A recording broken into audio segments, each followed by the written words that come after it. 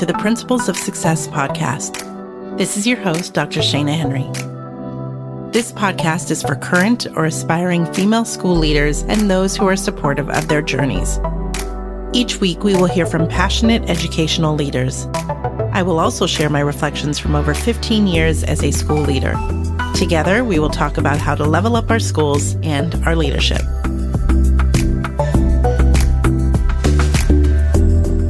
Welcome back, and today we have a first. Today's guest will be a two-parter. Principal Courtney Goodman from Field Elementary School in Illinois is joining us for 2 weeks, and spoiler alert, every school leader, no matter size, segment, or type of school, will benefit. In today's Part 1 episode, Courtney will share foundational strategies for building a quality leadership team. She will share how she worked with her team to create an effective purpose, the difference between norms and working agreements, and solid agenda creation. Next week, Courtney will be back to talk about facilitation strategies you and your team leads can use in group settings. Now let's get started with today's episode. Welcome, Courtney Goodman, to the show. How are you today? Good. Thanks for having me. Oh, I'm super excited to have this conversation with you. Before we get into too much of our business, let's do the formal question that we always get off right at the beginning. Can you tell listeners about yourself? Sure. Yeah. So my name's Courtney Goodman. I'm an elementary principal in Park Ridge, Illinois, which is a suburb just outside of Chicago. I started this principal job in July of 2020. So it was a little bit of a transition during the middle of the pandemic. But I've been a building leader for about 10 years, both at the middle school level and elementary level. And before that I taught, but I only ever taught middle school. It was a transition to be at the elementary level, but I love it. I'm not going back. Not going back. Okay. Those middle schoolers can't pull you back in, huh? No, they can't. I spent a long time there, and when I left, I'm not going back. Yeah, I get it. Okay, so you and I had the opportunity to connect via the NAESP conference. I sat in one of your sessions that was packed. That room was so full. So I'm so excited we're bringing your topic to the masses here through the podcast. And it was all about leadership teams and maximizing those. So I'm so excited to talk about that today. So before we get into too much of the nitty-gritty details, can you talk about just what is a leadership team and what's the purpose that it serves? Sure. Yeah. So, my belief around leadership is really that it's got to be shared. I think as a building leader, you can't really be successful or accomplish what you hope to accomplish, both in terms of increasing student growth and learning and helping support your teachers if you don't have others helping you and really as a partnership. And so I think the most effective times in my leadership have been when I've got a really strong team of teachers who are working together. So I have formed building leadership teams with representation from all of the different grade levels or teams at my building to really help collaborate and work towards accomplishing those goals. Mm-hmm. Now, at your site, is your leadership team, is that something that is expected at all sites, or is that something that you saw was missing and needed to happen? Yeah, at my current site, it isn't an expectation, and it's not something that's present. There's 5 elementary buildings in my district and 2 middle schools, so about 4,000 students in my district. And when I started at my particular building, there was just a need. There was a grade level representation team, but really what it was a weekly or every couple of weeks time where they had stored up all their questions to ask me, and then they would sit down and sort of rapid fire ask me all these questions. And I finally said to them towards the end of my first year, you know what, you can ask me these questions anytime, right? Like you don't have to save them all for this meeting. And they were saying, well, we're used to getting different answers, or we're used to, not always everyone being on the same page. So we like this forum where we can ask in live time. So I think once I built up enough trust and rapport with the team, they realized, oh, she's going to give us the same answer, whether we ask her here in public or whether we ask her in private. And so maybe we can move forward and do some other work. So I kind of adapted how I was using that group, but I don't know that all the rest of the principals in my building or in my district rather have the same sort of structure. Okay. So now let's talk about the logistical pieces. So now that we know the what and the why behind it, can you talk about the who, just how you went about selecting members, or was there some kind of election process? Yeah, so I've done it a couple of different ways, both in my first principal position in a previous district and then in my current position. So in my previous role, where the system of a building leadership team was a little bit more established across the district, we used a survey. And so Mm, every teacher in the building completed an end of the year Google survey that asked a variety of questions. So it asked whether they were interested in serving as their team's team leader and serving on the building leadership team. It asked about whether they wanted to be on our data leadership team or whether they wanted to supervise students in the morning for, a morning arrival, like all sorts of things. And so teams would fill it out. And then I would go through all of that data and figure out what made the most sense, because it's important to have a balanced representation on the hmm teams. So there would always be one sort of team where I'd have to like circle back and say, "Hey guys, nobody wanted to be a team leader. Here's why that's, maybe not the best thing. Like, are you sure?" Like, and I would sort of prompt, and eventually I would get someone who would say, "Oh, okay, I was just worried about the commitment." So in hmm my previous building, we had a standard, it was twice a month meeting after school for an hour and a half. So it was a 3-hour commitment. It was paid, it was part of the contractual obligation. So there was a little bit more structure. In my current role, we've done the membership a little bit more fluidly. The building teams have really decided who they want to represent their team. So my fourth grade team, my second grade team, would just sort of put forth the person. And that's worked out okay so far, because that way they know someone, they're rotating. And so they want a different person to be on the team, which I very much support, because over time, then I have more teachers who have then been a part of the leadership team, and therefore then understand sort of what it means to be a building leader. Sure. Now, as you're talking about this, I'm wondering, are there key characteristics that you're looking for to add value to the team? Yeah, that's a great point. So I am, and I think I want someone who is eager to share their voice, both from a I want to hear their voice, that they've got good things to say, and I know that they're going to be a powerful and a strong leader within the building. But I also want to have the balance of those dissenting voices that I think we as leaders sometimes struggle with how to balance. I think when I was a newer principal, it was oof, like I don't want their voice to be at the table, Mhm. because I'm going to have to then figure out what to do with it when they disagree with all of the work that we're doing. And now I think I realize, no, I need their voice at the table so that the other team leaders, the other building leaders, the other teachers can hear that, and then we can work through it more collaboratively.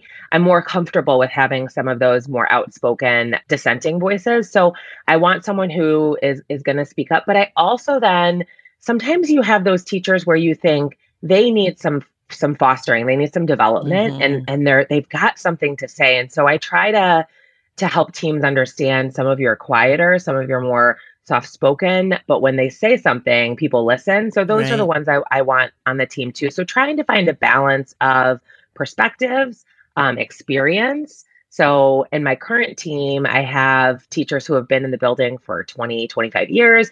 And then I Mm. have someone who's been, this is, I think, her fourth year ever teaching. So really a range of experiences, I think is helpful. Yeah. I want to connect back to something you said at the very beginning when it was that model of them coming in with a list of questions and then the Yeah. transition to this structured leadership team. As you were talking, I'm thinking, gosh, you must have had to build some psychological safety for Yeah. folks to be able to come and be the dissenting voice. So if someone's listening that maybe says, I don't have a leadership team and I need to build one, are there any thoughts you have in terms of how you built that trust and safety for folks to be able to speak authentically themselves? Absolutely. I mean, I think you have to show up, right? You have to be who you are and say what you say, and do Mhm. what you say you're going to do over and over and over again. And I think it's the long game, right? Like I think there's so much to do in education, and I think maybe even more so now than pre-pandemic or 5 years ago. I just think we are asked to do so much and to So accomplish so much. much. And we So much. carry so much on our shoulders Yes. around students and the pressure of helping them learn and grow. But I think with leadership work, we all just need to like take a pause. And so when I started my current position, I said to myself, I have to give myself about 5 years. And and that's a long time. Mm-hmm. And so I'm starting year 3. And so when I said to myself, like, I've got 5 years to like do what I think needs to be done in this role. And part of it was to reestablish that trust of I'm going to help you and I'm going to help you be the best teacher you can be. And I'm going to help us as a system to have a positive climate and culture. And it's not going to come overnight. And so I think once I like gave myself a little bit of a pass to say, I don't need to prove that I'm trustworthy within the first 6 weeks or the first 2 interactions with staff. Like I Mm-hmm. just need to do it over and over and over again. I think that helped them. And like I said, it was about the end of the first year of them doing all these questions where they finally like, and then it was, I could use humor and say like, guys, this is funny. Like you're saving all these questions and you're asking, and they laughed and we were Mm-hmm. all like in this safe space. So I think it's just really taking the time and showing your true character over time, over and over again. Sure. And I imagine it's also how you structure the time when they come in that space. So I want to talk about something that I saw in your presentation that was a good eye opener for us is the difference between norms and working agreements. So can you Yeah. talk about that?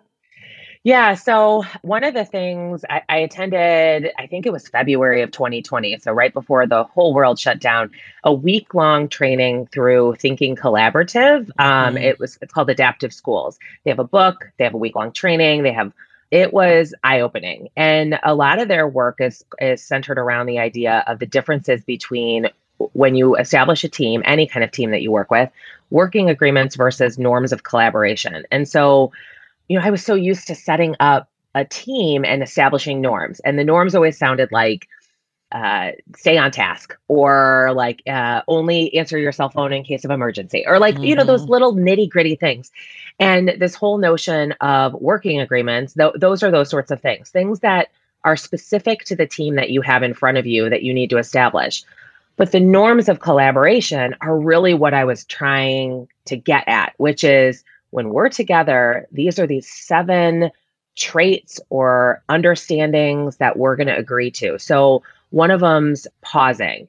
And so we talked about how, as a team, someone might put an idea out there and then we're going to let some time sit. We might pause and think about what other people are going to say or paraphrasing.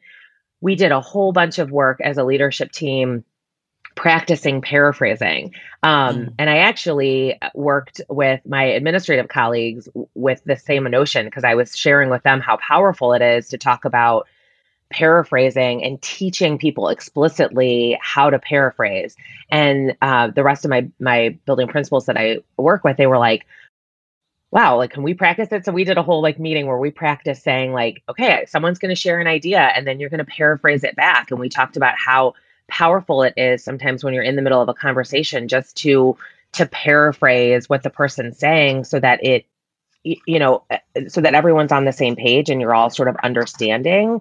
One of the other norms of agreement is posing ideas. And so sometimes you have a team that needs that prompt or that prodding to just share an idea, brainstorm, just put it out there Mm-hmm. so that we have it on the table so that then we can work forward. So, the norms of agreement, I think, helped us work collaboratively. I think they really helped our teams understand that we have to have all of us at the table and we have to have everybody talking and working together.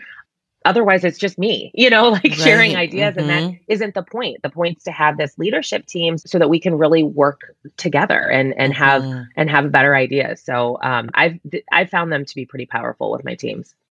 Were there any of the working agreements that, or the norms? Sorry, see, my language needs to Yeah, change. it's hard, Any, right? I know, any of the norms that your folks really struggled with the most?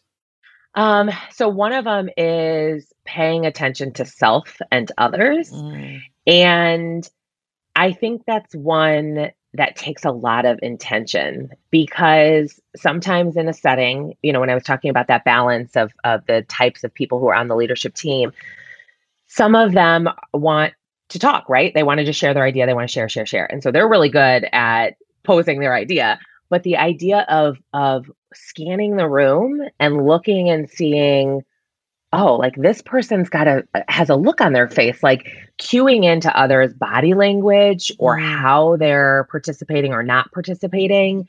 That's a hard one. And I think it's been a really good one. The other one is around providing data. And, this is another thing, right? Like in schools, we have so mhm, much student data. And this has been one where my particular team, we look at data, but they really shy away from having authentic conversation. And so that's been one that we've sort of just scratched the surface on as one of the norms of collaboration, because they're like, oh, yeah, yeah, yeah, we know how to look at that student data, but they're just not quite ready. They're not quite comfortable enough, I think, to really dig in authentically with it. So that's another one that I feel like we've got some work to do. Great. Okay. I want to talk a little bit about just the agenda creation, right? Mm-hmm. Because sometimes that could be the principal's agenda. So how do you go about just what's going to talk about? What are you going to talk about and what that meeting is going to be about? Yeah. So I think having some flexibility around how you create the agenda is helpful. And I think that's helpful, ties back to what we talked about earlier around trust and collaboration, and Mm-hmm. having the teachers feel like this is a worthwhile time for them too. So I allow teachers to add agenda items. I sort of structure the agenda in a couple of different chunks, and one of them is allowing some time still for that Q&A. Part of what, when I tried to shift it away from just a whole meeting filled with them rapid Mm-hmm. firing, part of what they said was, well, we still want the time to ask you because sometimes the questions might be relevant to everybody and we want everyone to hear it.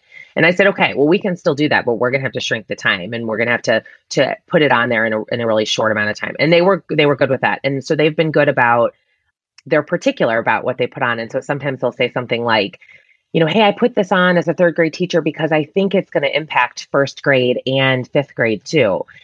And most of the time they're right. So that's been good. But then the other items at the beginning of the year, I typically try to set forth some goals and talk about, okay, so this year we really need to accomplish helping our teachers with this implementation of this new initiative, or we're, refocusing on PBIS. And so at this leadership team, what portion of that do we want to have our hand in? And having them have some control and some voice in how we do the work and what we do. So I think that Mm-hmm. helps with some of that relationship piece too, and that trust, because they're a driving force behind what the agendas really look like and what we're going to tackle and how we're going to accomplish it. Mm-hmm. And I'm curious, how do you sustain their energy over the year? Are there some things you're doing, touch points or feedback loops throughout the year with them? Yeah, I think I think that is it's a tricky one, right? Like I think we get to the middle of the year, and I think the timing of the meetings has been a struggle for us. We have some time before the start of the day, before kids come, that historically they've been using for these meetings. And so I've kept with that these last 2 years I've been there. And so that's made it even a little bit trickier because we haven't started the day yet. So they are fresh, right? They're excited. Mm-hmm. They're not, you know, they haven't had a rough day yet. They're still the promise of that day, but they also have all the things that they have to do, to get ready for their day. And so sometimes it feels like they're a little bit split between two places. So I think sharing the agenda in advance, being really clear about what we're going to talk about, being clear about what they need to do in advance if there's something they need to prepare. And then I try to build in some learning aspects, some leadership work, so that it's not so task oriented. And that's a little bit of what I had shared at the NASPE a presentation too, is just the balance of you're trying to help foster leaders, and that's part of a lot of, I think, the teachers who want to be on a leadership team. They're interested in kind of dipping their toe in the water around Yeah. leadership, and so helping them build some of those skills while also task accomplishing and doing some of that, like, nitty gritty work too. So trying to balance that. And mid year, I try to up a little bit more of the like leadership work so that it maybe sparks them a little bit more around the work that we're doing. Yeah, that's fantastic. So, Courtney, for new administrators, what do you think is the most important tip you would give about creating successful leadership teams? I think, go slow to go fast. I think take your time and be, thoughtful and intentional about how you craft your team, and know that, it's not about the end, how much you accomplish in that 1 year. I think it's about how you're building the structure that's going to sustain over time. That is fantastic. Okay, so we're gonna pause on this conversation so listeners will know we usually do a fast five, but we're gonna reserve that because Courtney's gonna be back for a part 2 where we go into facilitative strategies of leadership teams. So Courtney, thank you for joining me so much today, and you'll be back soon. Awesome, thank you. Courtney is amazing, right? I would love to hear your takeaways from today's episode. So please share the episode and tag me on Twitter at Dr. Shana Henry or Instagram at Principles of Success with your favorite part. Courtney will be my guest next week as we talk about the strategies she uses to facilitate group meetings. Trust me, you won't want to miss it. Until next time, this is Dr. Shana Henry with the Principles of Success podcast.